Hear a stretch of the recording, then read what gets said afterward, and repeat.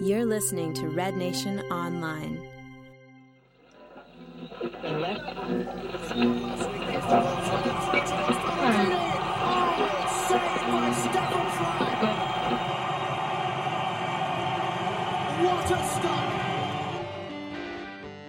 Saturday, May 14th.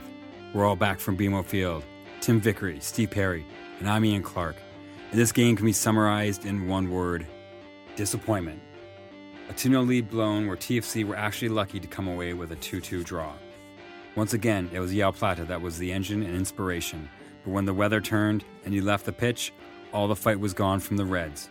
Where did it go wrong? Who should be leading this team on the field so this doesn't happen again? All in the next 30 minutes on East Side Stand Up. All right, John!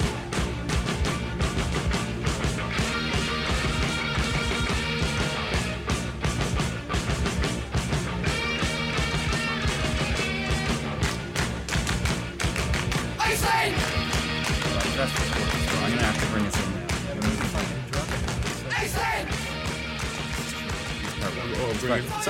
Bring us in, Sparky. Well, I'm bringing us in because now we're back. We're drying off.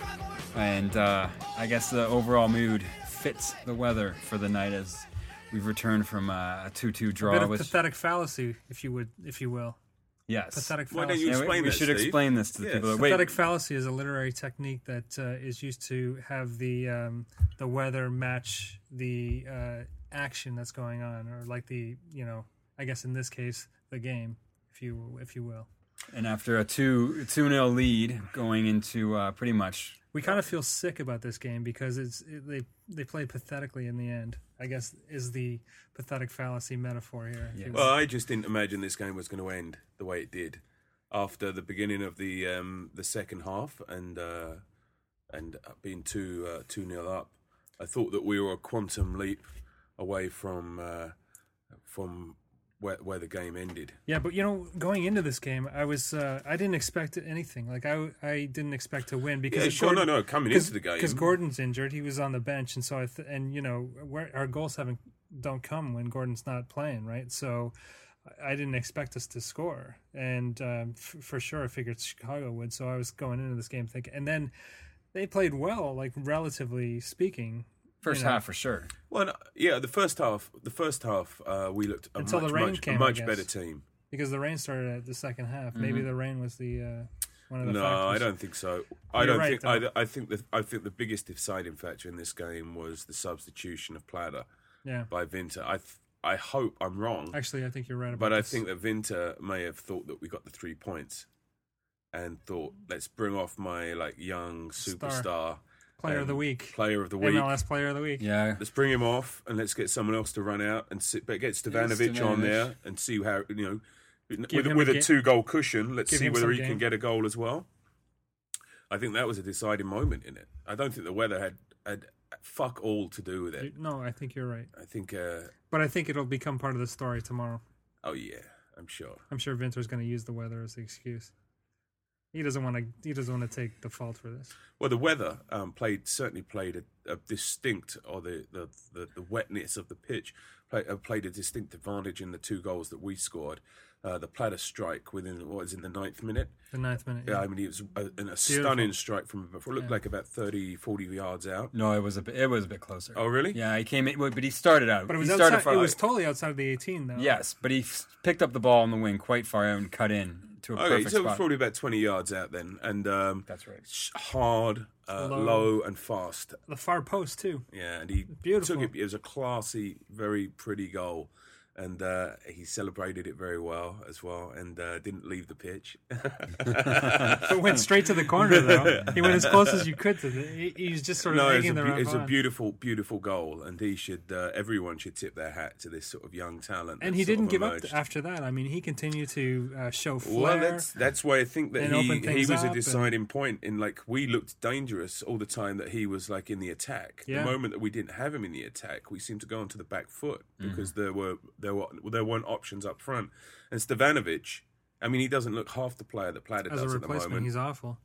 And I also think Maicon Santos had an uninspiring game. I mean, despite that he scored a goal, I think, generally he wasn't making the challenge and just it wasn't up for it. Well, he doesn't look like he looks best to me when he's isolated and far up the field.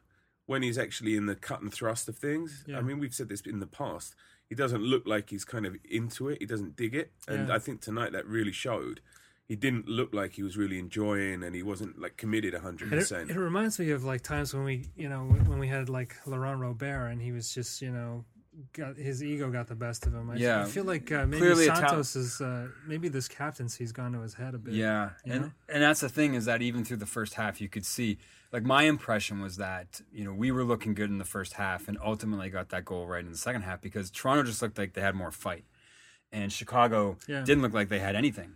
They really looked like Tim, you always use the expression, they had no game. Like, they looked like Chicago had no game. And then you take Plata out and you get the spirit was kind of kicked out. And that was it. And, to reinforce how important Plata has been over the last week or two is that, he scores the first goal, which he did last week. And then the second goal from Santos has been set up by Plata.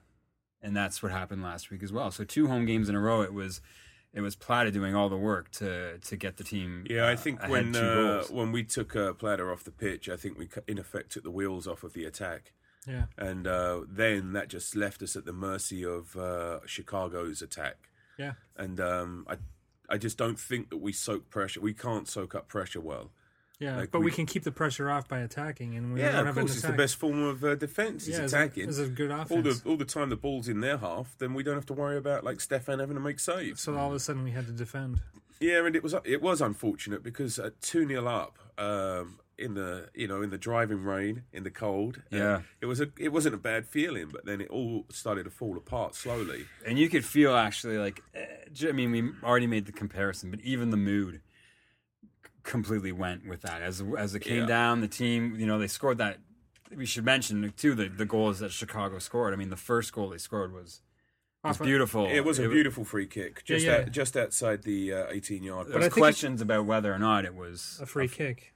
Yeah, but when you're 2-0 up, who gives a shit? Like, we should be really... Well, that's how I think the ref felt when he made the call, but, I really think that it wasn't necessarily a kick. You can't be 2-0 up and, expect everything to go your way. Right. I mean, you're in the command... driver's seat. I know, no, but there was a battle there at the top of the 18 where, it was a wet pitch and these guys both went down at the same time. They didn't look like they contacted with each other.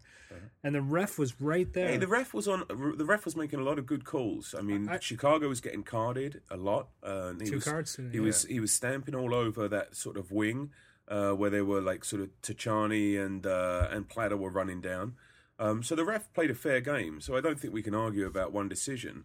I mean, the goal it was beautifully taken, went up and up over the wall, straight in the back of the net. Right off the. I think the second goal we can argue about, or not argue about, what we can be unhappy about. But I think more from the way that our defense handled it than we gave them too much time and too much space. Yeah, and Steve, you had some good points. I'm still not happy with the refs calling that. Shit. You can tell me I can't argue it, but I'm in this league with the MLS refereeing the way it is, argued all day long. I mean, sure, it's not the worst. It's like a roulette wheel, but nonetheless, I think it was a factor. Anyway, point taken, Steve. We'll agree now, on our way home, I get a text message from a colleague here. It's saying, and in reference to the second goal. Yes, and Steve Perry and him have a back and forth. This is from Andre. Andre in Toronto texts me and says, "Gargan sucks," and that's usually the extent of his contribution to the topic at hand.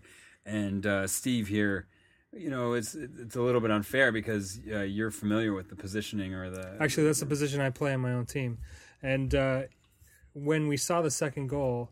I guess Gargan could be faulted for not going out on the attack, going out to close down to basically challenge the player who was coming in on the wing, and that left open space for him to cross it. I would actually fault Adrian Kahn for this because Kahn was right behind him, and Kahn should have spoken to him and said, make him do something. Like he should have just told him to go to him.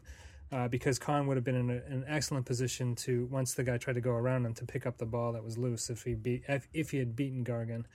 But because there was no communication there, Gargan was trying to jockey him to buy time, but also to see if he could make a mistake. And that's what you do with forwards. You try and capitalize on their mistakes so that you can turn over the ball.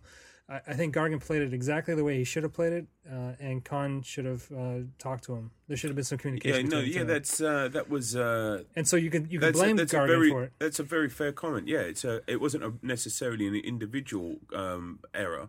It was a group effort. It was a team, an error of communication, breakdown in communication. And it is worth noting that, and maybe someone, whether it's in the comments after or whatever, can point it out, because we wouldn't have seen it on the replay. And as you followed the play, the player scored for Chicago. There was no one there. Like, there was no one around this guy. He came in out of nowhere. Well, that's the problem. That's Eckersley's side too. When Gargan was standing there, like sort of left right, and that was allowing the Chicago so much more time to get into a forward position, and they had like loads of time. It must have been a good 4 to 5 seconds of the ball being static with no one challenging him. And everyone was running in, and the end result was, it was a scrappy goal they scored, but fuck it, a goal's a goal. Right. But that's it. He came in the back door, and there was nobody within 5-6 feet of him. The thing that kind of annoys me about this was because we were in the driving seat in this game, without a doubt. The 3 points were ours. It's just unfortunate that the free kick, whatever. But that scrappy goal that lost us the other 2 points. It's unfortunate. And how I feel, I was saying to you, I felt sick about it because going into this game, I didn't feel like we had a hope in a hell of a result. And then we were up 2-0, and I felt that by the end we had lost the game. And and you watched it coming, and it took a long time to happen. But it was like this seems and Chicago was hungry. And to quote Julie from behind us, who sits behind us, she said, Chicago came here to play. They played 90 minutes. Yeah, Chicago came to play a full game. And that goal might have been scrappy, but that guy was like down and out and still trying to push the ball in the net. That's determination. It's not a done deal until the done deal's done. And they almost won the game in the 89th minute. Oh shit, man! Stephen Fry saved us big time. He did, yeah. With that cat-like reflex again. Getting his wingspan out there, and he just his hand pulled that almost certainly looked like off the far that was going to go in. That was a beautiful save. That's another last year he had one of those too, right? He's had a number of them this year already. He almost has them at one a game. It scares me that he's had so many. Well, this team now is starting to take on this sort of the appearances of kind of like a little bit of a schizophrenic. If you watch how they played midweek against Dallas, it was a very uninteresting, dull game, which was very uneventful. There wasn't much in it that you could really sort of get excited about. No. Today we've seen a first half that a first half that we clearly dominated and played very, very. It was the first time that we'd had the E word, really. I think, like the entertainment, There was at one point De Guzman did this turn on the ball to Plata, and Plata did some flick, and I was just like flick to flick, and I was like, "Oh, this team is like Barcelona light." Where did this team come from? And we even saw, to be fair, players like Suzma and Tachani stepping up, and great runs, creative players that we've criticized in the past doing having great games or good games anyway. Much better than normal. Yeah, even Eckersley played well. They're starting to get their head up, and also the other thing that you noted as well, Steve, the interplay between the positioning of Tony Tchani and De Guzman. Mm-hmm. When De Guzman was pushing up in the attack, Tony was dropping in his sort of backline role, and they were rotating that. Then when Tony run up, De Guzman was dropping back, so there was this kind of. We think this might be their total football. Their total football, sort of reconfiguring. Exactly. Depending on the shift. As someone goes up, someone else drops back to sort of fill in the gap. So it was a great first half of football. Disappointing in the end. I didn't expect it to end that way. Mm-hmm. Yeah, but it was interesting because we saw the formation starting to work in terms of what Winter's trying to develop here, right? Well, you can definitely see over the last. Even though we didn't get the result midweek, and today technically we didn't get the result, I think over the last 2 weeks maybe, save for Seattle, which was a complete debacle, there has been at least a little bit of progression in terms of the team coming together, a little bit more cohesiveness. And you're just talking about schizophrenia, a little bit in the results, but specifically now within the 90 minutes of play, which I think is better than going from game to game, which we would see in 2009 and 2010, where they'd show up and have a great game and then show up and have a brutal game. At least this game, from last weekend against Houston was a great game. Midweek against Dallas wasn't a great game, but on the road, I'll take that over the Seattle game. Mm-hmm. And then back home today, at least we played, 60 minutes and they didn't close out. So you can take, my point is that you can take this game and extract something from it and say, okay, we did do some things good. Yeah, and we are great. Yeah. And we are progressing some things. And this is what happened is maybe Aaron Vinter needs to look at this result and say, okay, 2-0 and without a game for a full week, I don't need to rest Plata and pull him early when he's clearly showing signs that he is the spark. Let's hope he learned from this experience, because the more I think about it, I think Tim's exactly right. I think this loss or this tie could squarely be blamed on Aaron Vinter. And I don't care if you want to blame the media again. It's your fault. One of the press stories this week was TFC's Vinter blasts media because they're giving him too much of a hard time. He's going on about how back in Holland there's more media silence or whatever. I'm like, you got to be kidding me. You think we're dumb or something? This was in reaction to the criticism that he was getting for, asking what's going on with Adekora. I don't know if you guys have been following that story at all, but De Rosario tweeted Adekora saying, the drama continues, Nana, keep your head up. And, the press went, what's going on with Adekora? Because, he's clearly one of our better players, and he's sat on the bench since April. Apparently not, though, Steve. Well, according to Vinter, he's not. And interestingly, he's the longest serving TFC player right now in the squad.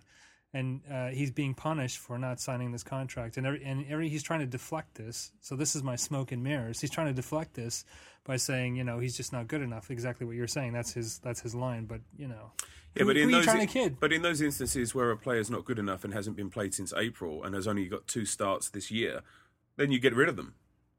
Sure. You would. Why are you trying to re-sign him? Vinter Vinter hasn't had any issue with getting rid of players.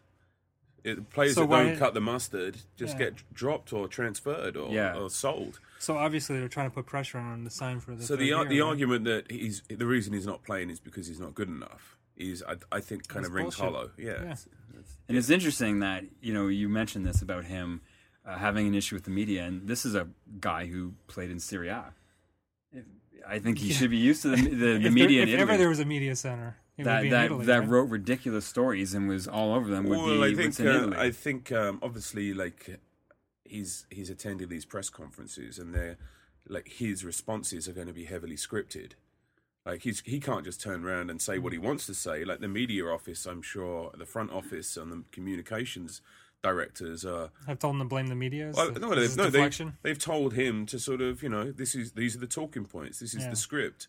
So when John Molinaru starts sort of barking about Nana and Nana's agent, and then it's all and then you see De Rosario tweeting about hope it in essence basically saying I hope it's all right, or it'll get better.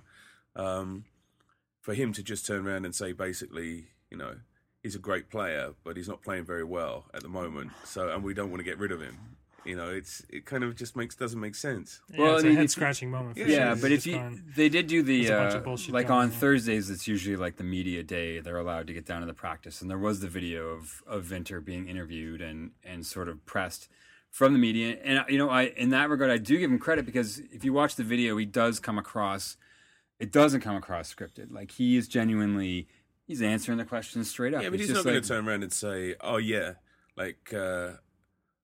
Nana said he doesn't want to sign the contract, so we're going to punish him." But my point is that we're not going to let him play football anymore. So there's a bunch of gamesmanship because going on. He doesn't want to do what we want him to do. Right, but my point is it's not robotic like we saw with Preki, who would just kind of be like, he's not playing good. And just kind of that would be, and then you would get nothing, right? There'd be no interaction. So we should pat Vinter on the back because he's a better. What on Vinter for playing the media so well? Sure, okay, but anyways, really? but you think that's a better thing? You guys are being mean to me right now. Let me follow this up. On the other side of this, though, when you have you're trying to say he's genuine, and I don't buy it. Really? I don't buy it. Okay, so we are in smoke and mirrors right now, Steve. We are. So, but to sort of do on the flip side of that, and we've had to sort of like touch on 2 points or to add 2 points to, Vinter coming on board with Toronto FC, and the one thing that I find was the one red flag of bringing Vinter on board was his glaring inexperience. And when you have something like today, when he brought out Plata with a 2-0 lead, that showed inexperience. Yeah. And then you have him having to deal with media when his only experience is a youth coach with Ajax. Certainly he's never had to deal with, as a head coach, the media scrutinizing his decisions or scrutinizing what's going on with the club. He's not going to have any frame of reference on how to deal with that in a good way. And that's why I'm almost certain that the media office at BMO is preparing talking points for him. They're scripting it. Yeah, and he's not going to go out there like without them saying he's a new boy and keeping the press out as much as possible, right? So anyway, moving along to another point that we think is probably worthwhile talking about was something that Steve had brought up during this game and the last couple of games that we've been watching. Do you want to expand it, Steve? Well, Santos, I guess, is the Santos performance and whether he deserves the captain ban. And I just want to, maybe I'd like to hear from the listeners out there about what you think. Do you think Santos deserves to wear that captain ban? Is there someone more appropriate to be wearing it on the team? That's a very, very good question. Now, here's something I want to throw to you, though, Steve, because we've had this discussion before. We've kind of like almost in a joking way put this out there because Santos really hasn't looked good through the early part of the season. And when he arrived at Toronto FC last summer, he looked good out of the gate. We were excited about the prospects. Because of the weather. Are you going to bring up this weather? I am going to bring up the weather. I think it might be valid. And let me just back this up with 2 examples of Brazilian footballers. I'm speaking of Luis Fabiano, and I'm thinking of Julio Batista. And Fabiano was notorious for played at Sevilla, did excellent there, but prior he played in northern France and did brutal. And in his last hang on. There's been a series of high-profile Brazilian footballers playing for Milan over the years. Sure. And Milan has one of the coolest climates in Italy. You can't tell me that, No, but I'm telling you, there is a correlation between some Brazilians and not wanting to play in cold weather. Okay. And he's even said, when money they get at Milan makes it playing in the cold weather more bearable. Well, that's true, because you have a team now like Blackburn, yeah, right, or a club like Man City, and Fabiano, or who was supposed to go to Blackburn, Ronaldinho, are just like, you know what, I think I'd rather go back and play in Brazil. Or you have someone like Batista, who his whole cycle of his career was but I think with the English thing, though, it's like they just can't get their head around the culture, the chips, the tea, the pies, the grey skies. The cobblestone streets. Wait, you just mentioned the grey skies and the cold and the rain. No, it's grey most of the time. Yeah. So. Okay, but look, there might be another thing. There's another history in Brazil with Brazilian football, which is match fixing, and that's also been a story in the media this week. And maybe he's getting paid to not play so well. Well, you know what? Maybe my point is, there's many theories out there, right? If he doesn't, at one point I thought he's Brillian. Maybe he's on the take because they were talking about, I guess that's one of the craziest theories I've ever heard, Steve. Of course, but it went through my head. It went through my head tonight. I was thinking maybe someone else is paying him. Well, you've read the fix. You've read the fix, right? I have read the fix, and it makes me think twice about it. No, I know. Anyways, I certainly don't think Santos is on the take. I just don't think he's got the legs for a full game. Well, that's it. And I'm not. I know I'm being a bit absurd, and it's kind of a. I don't think he's going to have the legs for the games when it's 30 degrees here or whether it's 13. I also think that MLS is not really the league that people are betting much on, especially not the Toronto team. Did anyone expect Toronto to win tonight? He's playing really? in the I did. I predicted them to win. No. He's put in the pro. What are they called? The pro picks. Pro line. Pro line. He's trying to throw the pro line. $2 bets.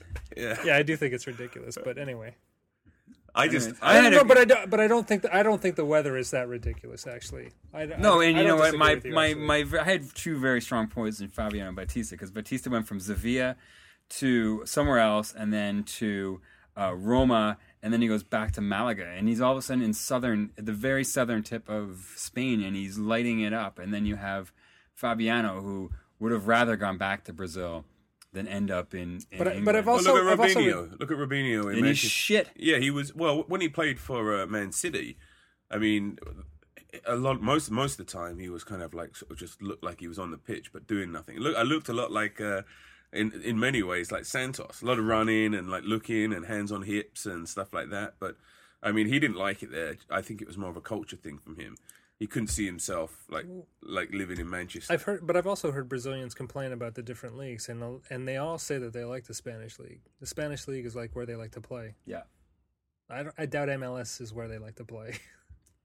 No. It's probably just where a paycheck I'd agree is with that. From. Although the Galaxy has that midfielder Juninho, and he's but do you think he likes to play here? I think he probably likes playing in Southern California. Maybe. He might not like to come up to Toronto to play, but I think he likes playing in Southern California and hanging out with David Beckham and Landon. But given the choice of playing in the La Liga or the MLS, where would you think you'd rather play? Well, I'd rather play in the Liga. But if he had to play in MLS, I think Los Angeles is probably the only club he'd go to. If I was going to play in the MLS, I think I'd rather be in LA. Yeah, it'd be great. It would be. I don't think I could play in beautiful stadium too. So the question we're throwing out there: do you think that Santos should be the captain? And you can write in at have your say at rednationonline.ca or info at rednationonline.ca. I would use info. I'd like to hear your. Luckily, both go right to my inbox. I have some definite thoughts about it. I'm sure you guys do, but maybe we'll wait until we get some feedback. Yeah, and it won't be Let's for hold up on this. a week and a half. And we got some stuff coming up. I'm sure obviously. Santos will suck between now and then too. Well, you know what? Actually, it's worth noting that, and hopefully we'll get feedback. Yeah, but hang on. Do we suggest? Are you suggesting that Santos sucks? No, I'm suggesting that he doesn't have that leadership. Does he suck as a captain, or does he just suck? I think not that he sucks as captain. I don't think he should be captain. He doesn't have the characteristics. He seems uninspired, and you need somebody who's a motivating player to be captain, right? Yes. A role model, a leader. Have you ever seen, since he's had the arm brand, Maicon Santos go to like Tony Tchani and ream him out for a brutal play, or go to Gargan and ream him out and be like, "Listen, asshole, I need the ball on my feet." Or even challenge the ref on a call. Yeah. I've never seen him even get in it. Yeah, because most of the time he's on the bench. You see Peterson. For so many minutes of the game, he's on the bench. And funny enough is people you see who are the most passionate are Peterson, right? We've seen Tchani do it. Stefan Fry doesn't stop freaking out for 90 minutes. Mm-hmm. And I'd put De Guzman in there. You see him in the mix more than Santos has been since he's put the armband on. Send your comments in and your feedback and let us know what you think. Yeah, we'd love to hear what you It'd think. be very interesting to hear some thoughts. So, what are we saying now? We're going to wrap this up and... what's coming up? Well, we got Colorado next weekend, and then... That's an away game. Yeah, and then we have Vancouver on the road. And then the Vancouver return match is at BMO Field. Is when, Spark? This is in this is for the Cup though. Yeah, that's it. So I think we have Vancouver this week, Colorado on the weekend, and then Vancouver midweek. Not a league game then. It's NCC. So this is for us to see who goes to the CONCACAF Champions League. Yeah. Defending champs. Looking for a three-peat. Uh-huh. Well, a wet, chilly, exciting one moment and then depressing night the next down at BMO Field. Seems an appropriate pathetic fallacy moment. Yeah. Doesn't it? It does. Oh, well. But until next time. As is the want of a Toronto FC fan, we're always excited about the next game. And come back and discuss. Whinge, celebrate, whichever, all the above. So this is Timmy on the left. Steven right. Spark in the middle. Latest one. Catch you later. Thanks for listening.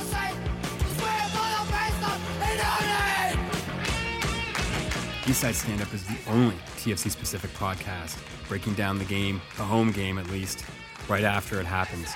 We want you to get involved. So if you're watching the game at home, or even through the week come up with something, email us at haveyoursay@rednationonline.ca and help direct the discussion. get your opinion across of what happened on the pitch today. Thanks, John.